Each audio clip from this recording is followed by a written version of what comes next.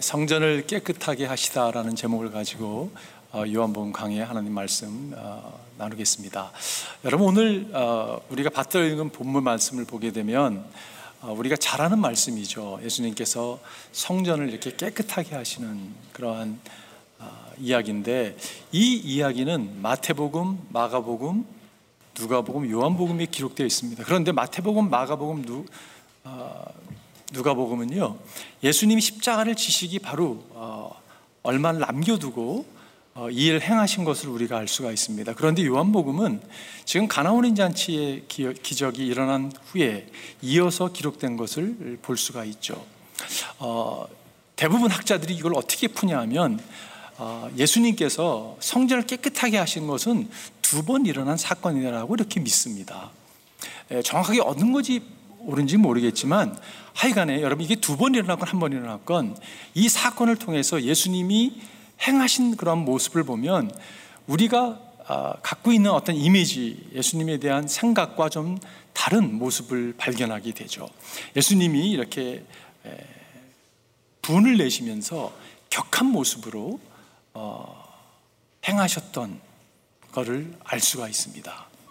여러분, 예수님은 나는 오냐고 겸손하니 나에게 배우라고 말씀하셨던 분이시고, 오른쪽 뺨을 맞으며 왼쪽 뺨을 돌려대라고 하셨던 분이 예수 그리스도이십니다.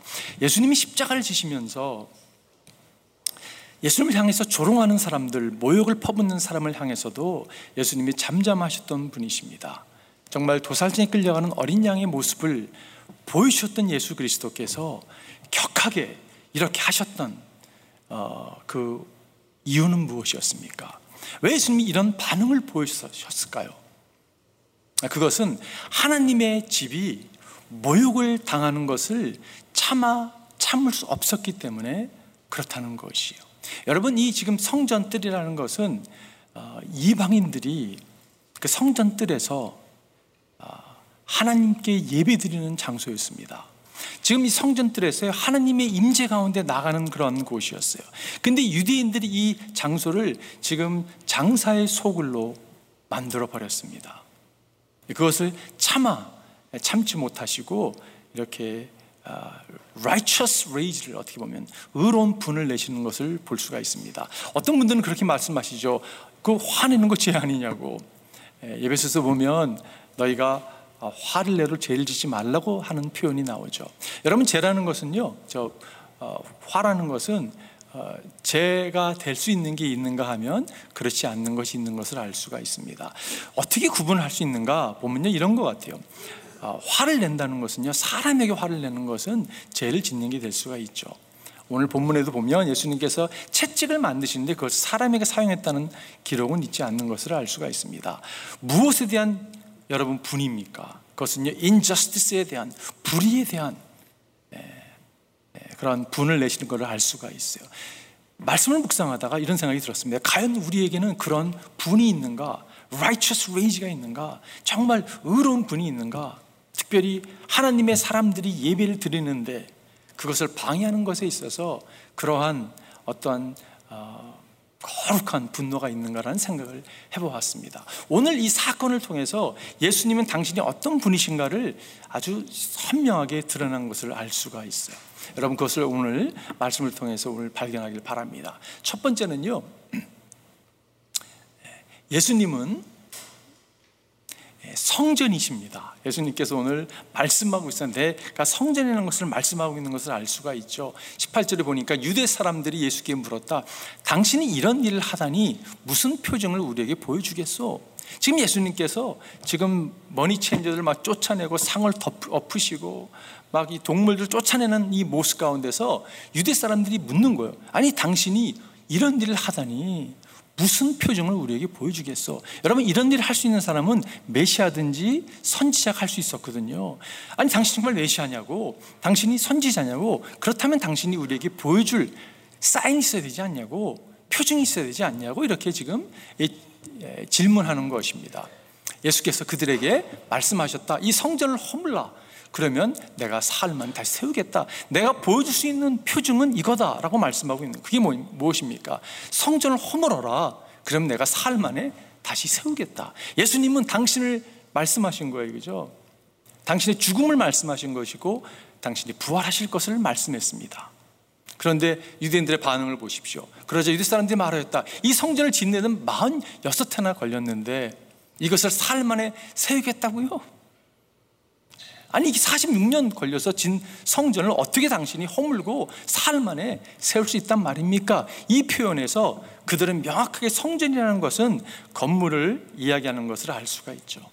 여러분, 유대인들에게 있어 성전은 너무 귀중한 것이었습니다.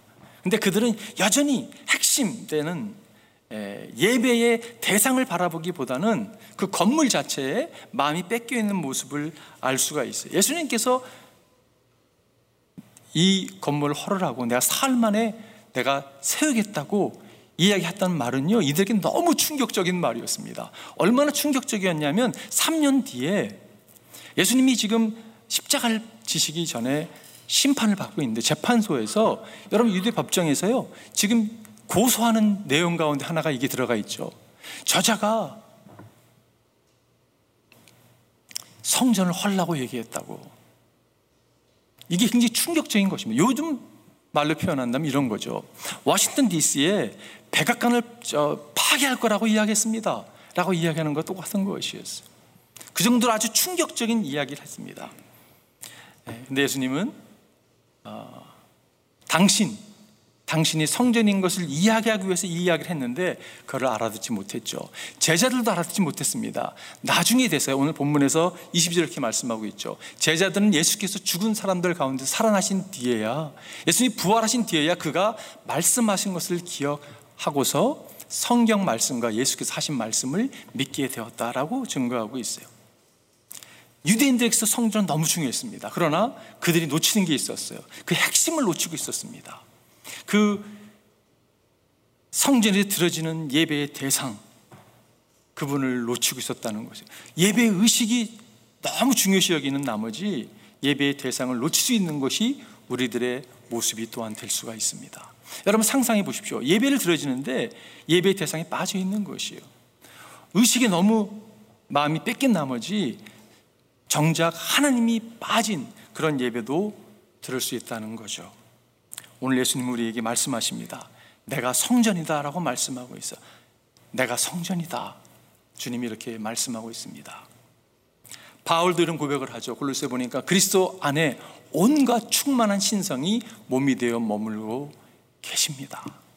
여러분, 예수 안에 하나님의 신성, 하나님이 거하고 있다고 말씀하고 있는 거예요. 예수님 안에 하나님의 임재가 있다고 말씀하고 있는 거예요. 예수님이 성전이라고 선포하고 있는 것입니다. 요한복음 4장에 보면 예수님이 사마리아 여인과 대화하는 장면이 나오죠. 이 사마리아 여인이 예수님께 이런 질문을 합니다. 예배가 참 중요한 것 같은데 어디서 예배를 드려야 되겠습니까? 어떠한 장소를 묻는 이야기가 요한복음 4장에 나오죠. 예수님께서 그 질문에 이렇게 답을 하십니다. 예수께서 말씀하셨다. 여자여, 내 말을 믿어라. 너희가 아버지께 이 산에서 예배를 드려야 한다거나 예루살렘에서 예배를 드려야 한다거나 하지 않을 때가 올 것이다. 다시 말해서 장소가 아니라는 걸 이야기하고 있는 거예요. 그죠? 참되게 예배를 드리는 사람들이 영과 진리로 하나님께 예배를 드릴 때가 온다. 참과 진리로 예배를 드릴 때가 오는데 지금이 바로 그때이다. 아버지께서는 이렇게 예배를 드리는 사람을 찾으신다. 예배의 대상을 말씀하고 있는 거예요. 그죠? 영어로 표현한다면 이 사마리아 여인은 플레이스를 찾았다면 예수님은 플레이스가 아니라 펄슨이라고 이야기하고 있는 거예요.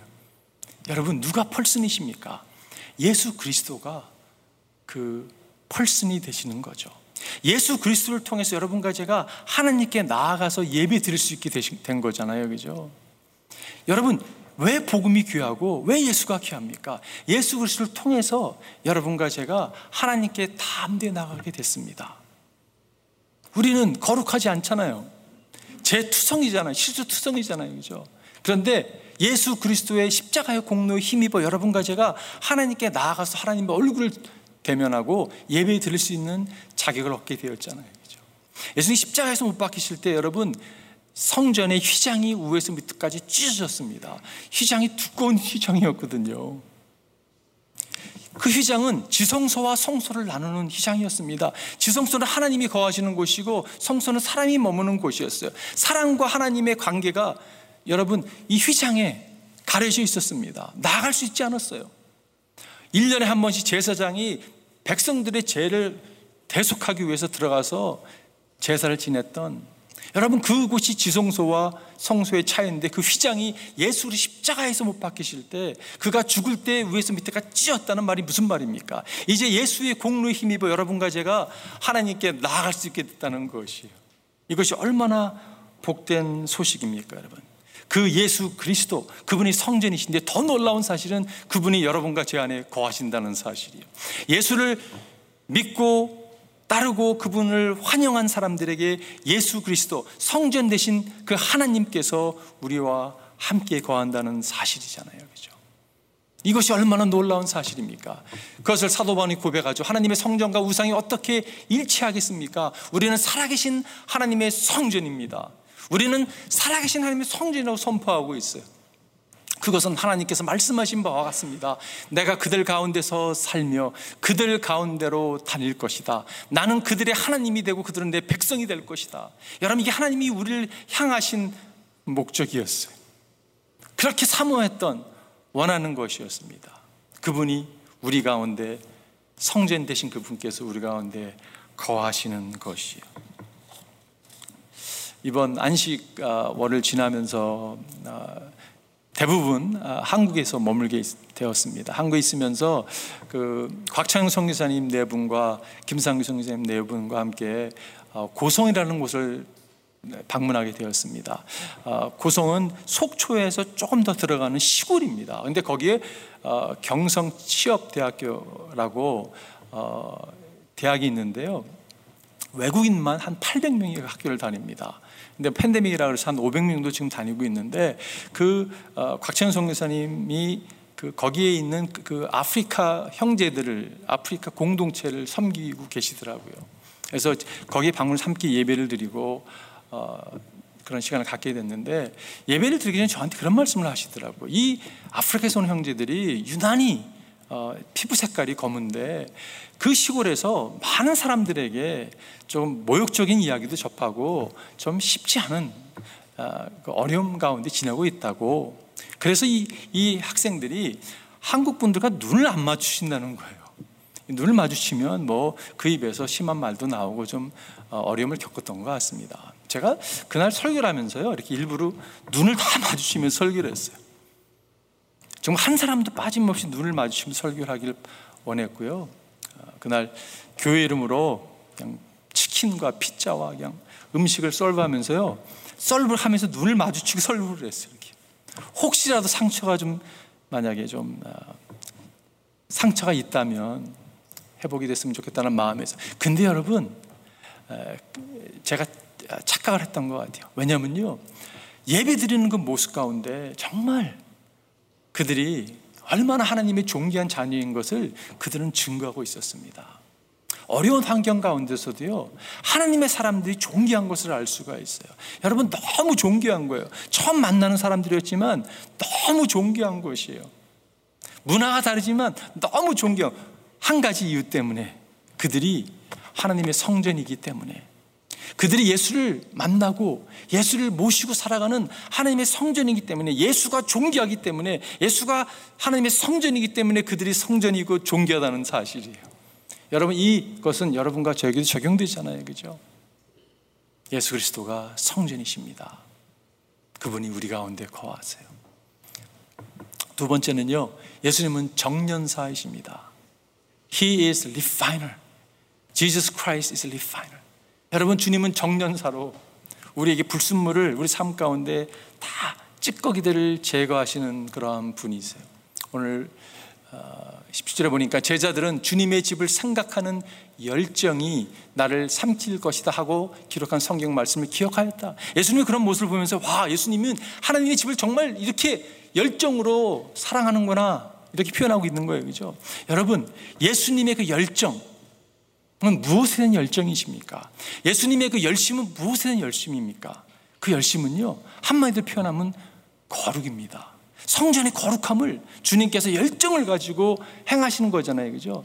다시 말해서 여러분과 제가 하나님의 성전이라면 주님은 우리 삶 가운데 찾아와 계시면서 여러분 거룩함을 추구하고 있다는 것이에요. 주님이 우리를 거룩하게 빚어가십니다. 여러분 믿으세요? 주님이 여러분과 저를 성전 삼으시고 우리를 주님이 빚어가세요. 우리가 막 빚어가려고 노력하는 게 아니라 우리가 그분께 어베일러블하면, 그분께 삶을 내어드리는 순간부터 주님은 우리 가운데 일을 시작하셨고 지금도 행하고 계신다는 사실이에요. 이것이 얼마나 감사한지 모르겠어요. 주님이 여러분과 저를 빚어가십니다. 근데 어떻게 빚어가십니까, 여러분? 우리를 뜨거운데 용광로에 드세요. 불구덩이 속에 넣습니다. 그래서 불순물들을 다 이렇게 찌꺼기들을 갖다가 태워버리는 것을 볼 수가 있어요. 금과 불순물과 이렇게 뜨거운 용광로에 들어가면 이게 반대 방향으로 간다고 하잖아요, 그죠? 하나님께서 여러분과 삶 가운데 그렇게 역사하는 것을 우리가 보게 돼요. 예레미야에 보면 이스라엘 백성아, 내가 이 토기장에 같이 너희를 다스릴 수가 없겠느냐? 나 주의 말이다. 이스라엘 백성아, 진흙이 토기장의 손 안에 있듯이 너희도 내 손 안에 있다. 이 표현이 너무 좋은 것 같아요. 내 손 안에 있다. 주님, 여러분과 제가 우리의 삶을 주님께 드렸다면 주님의 손 아래 여러분과 제가 있습니다. 그리고 주님이 어떻게 하세요? 빚어가세요. 주님이 당신의 형상대로 우리를 만들어 가신다는 이야기예요. 이것이 얼마나 감사한지 모르겠어요. 여러분, 안식이라는 게 참 좋은 거는요, 뭐 그냥 이렇게 육체도 쉴 수도 있지만 정신도 쉴 수도 있지만 이렇게 일상에서 내 자신을 이렇게 딱 뽑아다가 객관적으로 좀 내 자신을 다시 바라보는 그런 시각을 허락해 주는 것 같아요. 그래서 여러분, 사실 안식이 참 중요하다는 생각을 갖게 됩니다. 다시 이렇게 생각이 이렇게 정돈이 되고 하나님을 바라보는 시간이 되었다고 생각이 들어요. 특별히 이번에 한국을 가서 머물면서 이렇게 어린 시절에 만났던 사람들을 만나고, 제가 가기 전에 무슨 계획을 세웠냐면요, 여기서도 제가 일주일에 2번씩 운동을 하는데 꼭 탁구를 쳐서 땀을 내리라 해가지고 탁구를 학교에서 가지고 왔거든요. 그래서 일주일에 2번, 못한 시간도 있었지만 2번 정도 선배가 하는 클럽에 가서 운동을 했습니다. 그래서 이제 그러다 보니까 과거의 저의 모습을 이렇게 다시 돌아보는 것 같았어요. 하루 종일 운동을 하고 밥을 먹는데 선배가 그러는 거예요. 내일 탁구 시합이 있는데 시합 구경을 나보고 오라는 거예요. 내가 무슨 탁구 시합 구경을 가냐고 그냥 노 땡큐 그랬거든요. 근데 옆에 있는 후배가, 선배님 그러지 말고 시합을 참여하라는 거예요. 내가 무슨 시합을 참여하겠냐고. 근데 갑자기 참여해도 재밌겠는데? 근데 벌써 늦었잖아요, 그죠? 무슨 엔트리를 미리 다 받아서 해야 되는데. 근데 늦지 않느냐 했더니 늦지 않았다는 거예요. 왜냐하면 선배님이 그 탁구 그 경기 이사가 돼가지고 전화 한 통이면 늘 수 있다는 거예요. 그래서 그래요? 그래서 한번 전화 한 통에 이름이 재미도 뭐 교포라는 이름으로 올라왔어요. 시합을 갔습니다. 시합을 갔는데요, 여러분, 이게 오버랩 되는 거예요. 정확하게 40년 전에 제가 거기가 잠실 실내체육관이었거든요. 거기서 제가 시합을 뛰었거든요. 근데 정확히 40년이 지난 후에 제가 거기서 탁구 시합을 하고 있는 거예요. 그때는 제가 어렸습니다. 40년 전에는 제가 미국 대표로 서울 오픈이라는 국제대회를 참가하게 됐습니다. 그래서 탁구 시합을 했는데 그 같은 장소에서 지금 탁구를 치고 있는 거예요. 과거 했던 막 선배들을 보이는 거예요. 국가대표 선수 출신들이 시합을 나오르는 거예요. 그래서 이제 그 얼굴도 보고 이렇게 반가워하는데 제가 반갑게 이제 이렇게 제 소개를 하고 얘기했더니 저를 기억을 못 하더라고요. 하여간 그랬는데 시합을 참 재밌게 했습니다. 여러분 궁금하시죠? 제가 어떻게 했는지. 너무 잘했어요. 제가 챔피언십 거기 챔피언 일부 전체 거기 나가서 제가 3등을 했습니다. 저도 놀랐어요. 박진리는 아닌데. 근데 제가 오버랩 된 게 몇 개 있었어요. 뭐가 있었냐면요, 같은 체육관에서 그때는 선수로 있을 때는 하얏트라는 호텔에 제가 머물면서 시합장을 다녔는데 저희 아내가 포인트로 해가지고 호텔 이틀을 프리 호텔을 받았는데 그때 있었던 호텔이 하얏트 호텔이었어요. 그리고요, 제 후배가 와서 이렇게 막 손을 흔들면서 응원해 줬는데 그 똑같은 후배가 이번에 같이 저를 동행해 줬습니다. 이게 오버랩 되는 게 많은 거예요. 제가 티네이저의 나이였기 때문에 미국 국가대표 유니폼을 줬는데 안 입었어요, 그때. 그리고 내가 선호하는 티셔츠를 입었는데 똑같은 브랜드 티셔츠를 입고 치는 거예요. 예를 들어서 이런 오버랩 되는 게 있으면서 무슨 생각이 들었냐면 갑자기 센티해지는 거예요.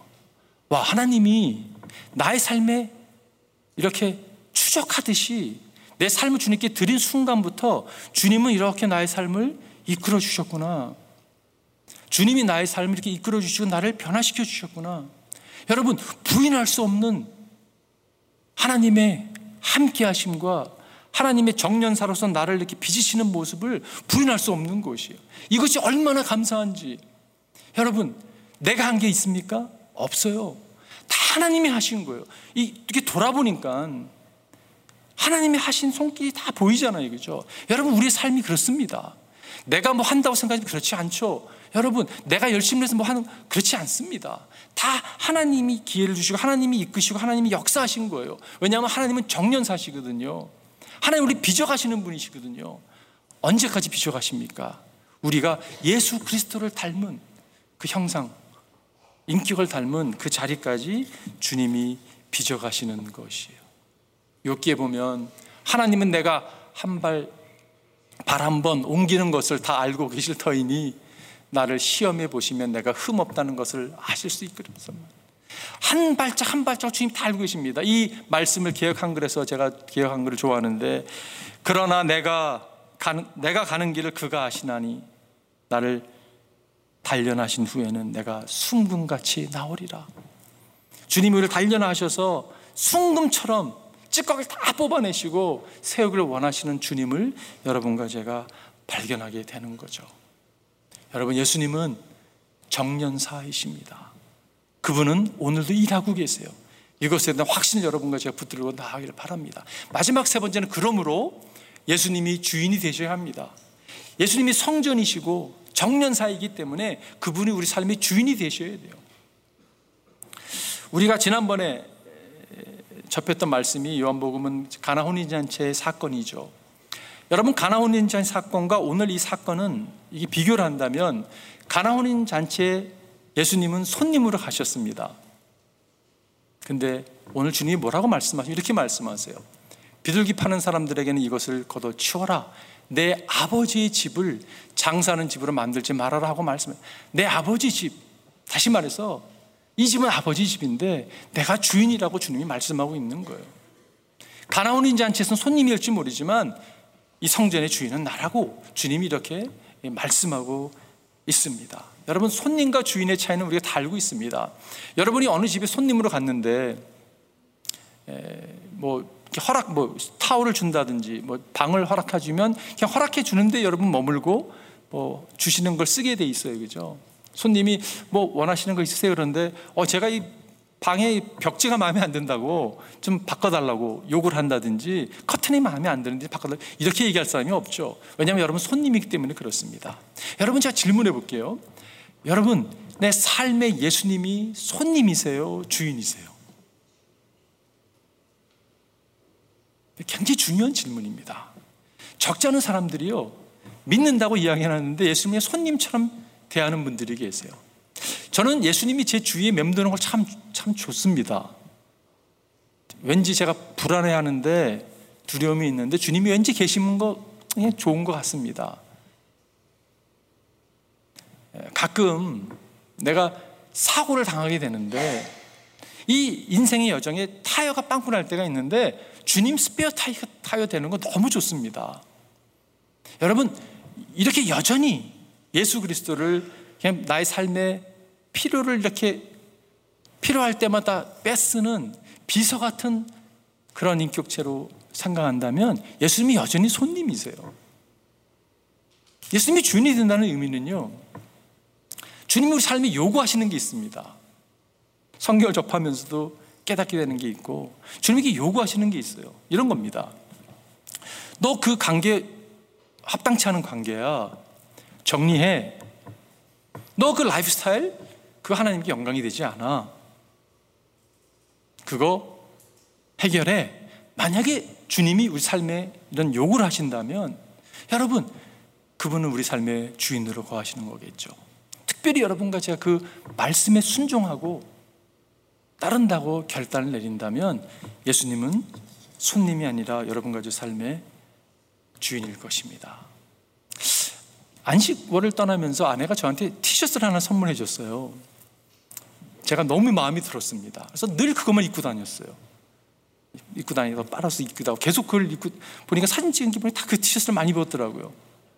근데 그 음식을 먹다가 제가 여기다 뭘 묻히게 됐는데 안 지워지는 거예요. 속상했습니다. 그래서 집에 와서 무슨 이렇게 보니까 뭐 아주 강한 무슨 화학 제품 같더라고요. 그래서 착착 뿌려가지고 제가 빨래도 안 하는 사람이 그걸 빨래까지 막 했습니다. 그래가지고 쫙 줄여야 딱 봤더니 스텐이 더 커졌어요. 뭐 이만해졌습니다. 조그만 게 이만해졌어요. 깜짝 놀라서 새로 빨았습니다. 손으로 빨고 새 빨고 없어지지 않아요. 아내한테 이렇게 갖다 대니까 아내가 당신의 셔츠가 운명하셨습니다. 저보고 그러더라고요. 더 이상 못 입게 됐다는 거예요. 제가 깨달았습니다. 주인을 잘못 만나면 운명할 수 있는 거예요. 여러분, 우리 삶에 내가 주인 삼은, 내가 이거는 말은 그렇게 안 하지만 딱 주인으로 자정하는 게 있습니다. 그것은요, 여러분과 저희 주인이 될 수 없습니다. 그것이 예수 그리스도가 아니라면 절대 여러분 우리를 실망시킬 수밖에 없어요. 주인 잘 만나야 되죠. 누가 주인이십니까? 여러분, 예수님이 주인이세요. 이번에 안식월을 떠나면서 사실 제 마음에 가장 큰 부담이 아까 우리 기도해 주셨지만 유진 집사에 대한 부담이었습니다. 사랑하는 성도가 지금 코마 상태에 있는데 하나님께서 제 마음 가운데 다니엘 21일 우리가 다니엘서를 그때 막 새벽 기도에 묵상했기 때문에 그 말씀을 선포하고 제 삶에 적용이 되겠다. 그래서 기도하기 시작했습니다. 금식을 시키는 날에 하나님께 금식하고 기도했어요. 정말 매 순간마다 기도하면서 22일 지나고 하나님 제 마음에 어떤 마음을 주셨냐면 감사라는 마음을 주시더라고요. 그래서 각본 집사한테 연락했습니다. 이제는 기도를 바꿔서 감사의 기도를 올려드리자고 말씀을 이렇게 나누고 나중에 또 곽 지사님이 그러시더라고요. 지유에게도 그 감사의 빌립보 4장 6절 7절 말씀을 나눴다고. 제 마음에 그 마음이 찾아왔던 이유가 뭐냐면 이런 겁니다. 여러분, 정말 생가사에서 왔다 갔다 하는 그 우리 인생이에요. 그죠? 어떤 일들이 우리 삶이 일어날지 한 치 앞을 내다볼 수 없는 게 우리 인생입니다. 근데 너무 감사한 게 뭐냐면요, 우리 삶의 주인이 예수 그리스도라는 사실이에요. 여러분, 그렇기 때문에 감사할 수 있는 거예요. 여러분, 여러분의 삶의 주인은 예수 그리스도이십니다. 그분은 온전한 분이세요. 여러분, 주인이 온전하지 않으니까 실수하고 스텐을 묻혀가지고 더 크게 만들 수 있잖아요. 그죠? 근데 예수님은 그런 분이 아니십니다. 실수가 없는 분이시고 그분은 당신의 손 아래 당신께서 빚어가시고 역사하시는 주권의 하나님이라는 사실이에요. 그분이 주인인 것이 얼마나 감사한지 모르겠어요. 그분이 주인이기 때문에 염려하지 않아도 됩니다. 여러분, 그분이 주인이기 때문에 불평하지 않아도 돼요. 그분이 주인이기 때문에 그분께 의지하고 맡기고 나갈 수밖에 없는 거예요. 그 인생이 얼마나 복된 인생인지 모르겠어요. 사도 바울이 고백하죠. 우리 가운데서는 자기만을 위하여 사는 사람이 없고 또 자기만을 위하여 죽는 사람도 없습니다. 우리는 살아도 주를 위하여 살고 죽어도 주님을 위하여 죽습니다. 그러므로 우리는 살든지 죽든지 주님의 것입니다. 여러분, 이런 위대한 고백이 어디 있습니까? 우리는 살든지 죽든지 주님의 것입니다. 영어로 표현은 We belong to the Lord. We belong to the Lord. 여러분과 저는 주님께 속한 바 된 사람들이라는 것이에요. 이것이 얼마나 격려가 되는지 모르겠어요. 여러분과 저는, 우리 유진 집사도 다 주님의 속한 바 된 자들이기 때문에 주님께서 케어해 주시고 주님께서 인도하실 거라는 그러한 확신을 여러분과 제가 붙들고 나아가기를 바라요. 결론 내리면서 여러분, 6월절 절기에 오늘 본문은 유대인들 절기 가운데 오늘 6월절인데 절기에 예루살렘에 수많은 사람들이 모였습니다. 그 당시에 예루살렘의 인구가 한 8만 명 잡는데요, 이런 절기 때는 30만 명에서 50만 명 사람들이 세계 각처에서 몰려들었다고 합니다. 여러분, 이분들이 멀리서 오니까 동물들을 가져올 수가 없잖아요. 그죠? 뭐 양이나 뭐 비둘기를 어디 가져올 수 있겠습니까? 그죠? 그래서 당연히 염소나 양이나 비둘기를 사는 것이, 동물을 사는 것이 당연한 일이었어요. 이 사람들이 외국에서 왔기 때문에 환전하는 거요? 당연한 일이었습니다. 근데 무엇이 문제였습니까? 지금 예루살렘 주에서 한 것이 아니라 지금 한 센터에서, 성전 한 중앙에서 그 일을 행하는 것이었잖아요. 그죠? 근데 어떻게 그렇게까지 됐을까? 그 생각을 해보게 돼요. 어떻게, 아니, 주의도 아니고 어떻게 성소 예배 드리는, 기도하는 데서 그 일을 할 수가 있을까? 충분히 가능하죠. 왜냐하면요, 종교인이 되면 가능합니다. 이게 메카니컬한 이슈가 돼버리는 거예요. 기계적으로, 그냥 의무적으로 하던 거니까 할 수 있는 거예요, 여러분. 주님께서 이런 도전을 우리에게 주신다고 저 생각이 들어요. 그러지 말라고. 다시 복음으로 돌아가야 된다고. 다시 순수해야 된다고. 다시 하나님 신뢰하는 관계로 나아가야 된다고. 어느 순간 여러분, 우리도 모르게 그런 함정이 빠져 있습니다. 그냥 늘 하던 거 아니냐고. 이게 안식을 하면서요, 제가 하나님 저에게 주셨던 그런 메시지였어요. 주일이 돼서 작은 교회 가서 예배를 드리는데 한 10명밖에 성도가 안 되는 예배당이었습니다. 찬양을 드리는데 옛날 찬양을 이렇게 하는 거예요. 근데 너무 은혜를 받는 거예요, 제가. 갑자기 제가 막 울기 시작했습니다. 왜 울기 시작했냐면요, 하나님 저한테 이렇게 말씀하시는 것 같더라고요. 나의 사랑하는 아들아, 영어로 말씀하시더라고요. Stop trying. Stop trying. Start trusting. 제가요 늘 하던 설교거든요. 주님, 제가 그런 설교 많이 했던 것 같은데, 주님이 저한테 이렇게 말씀하는 것 같아요. 너는 설교를 했지만 네가 그걸 왜 안 믿냐고. 너는 네가 한 설교를 네가 왜 프랙티스 하지 못하냐고. 이렇게 꾸짖으시는 것 같더라고요. 제가 막 울었어요. 그러면서 내 마음에 하나님께 너무 감사했습니다. 여러분, 우리 삶에 신앙이 그런 거 막 추라하려고 하는 모습 있잖아요. 제가 목사로서 그래도 주어진 책임이 있고 일들이 있는데 좀 잘하고 싶은 마음, 잘해야 된다는 그런 중압감이 있지 않습니까, 여러분? 여러분의 삶도 마찬가지 아닙니까, 여러분? 뭐 부모로서, 직장인으로서, 사업하는 사람으로서, 남편, 아내로서 여러분 잘해야 되는 그런 책임과 그런 게 있잖아요, 그죠? 근데 주님께서 내가 네 삶의 주인이고 내가 할게. 너는 나를 좀 신뢰하라고, 날 믿기만 하라고. Start trust, son, trust me. 저한테 이렇게 말씀하셨습니다. 너무 감격했어요. 여러분, 주님이 성전이세요. 그분이 여러분과 제 안에 거하세요. 그분이 주인이십니다. 그분이 빚어가세요. 상황이요, 그분이 일하고 계세요. 우리는 그냥 도구로 사용받으면 되는 거죠. Stop trying, start trusting. 한번 기도하겠습니다.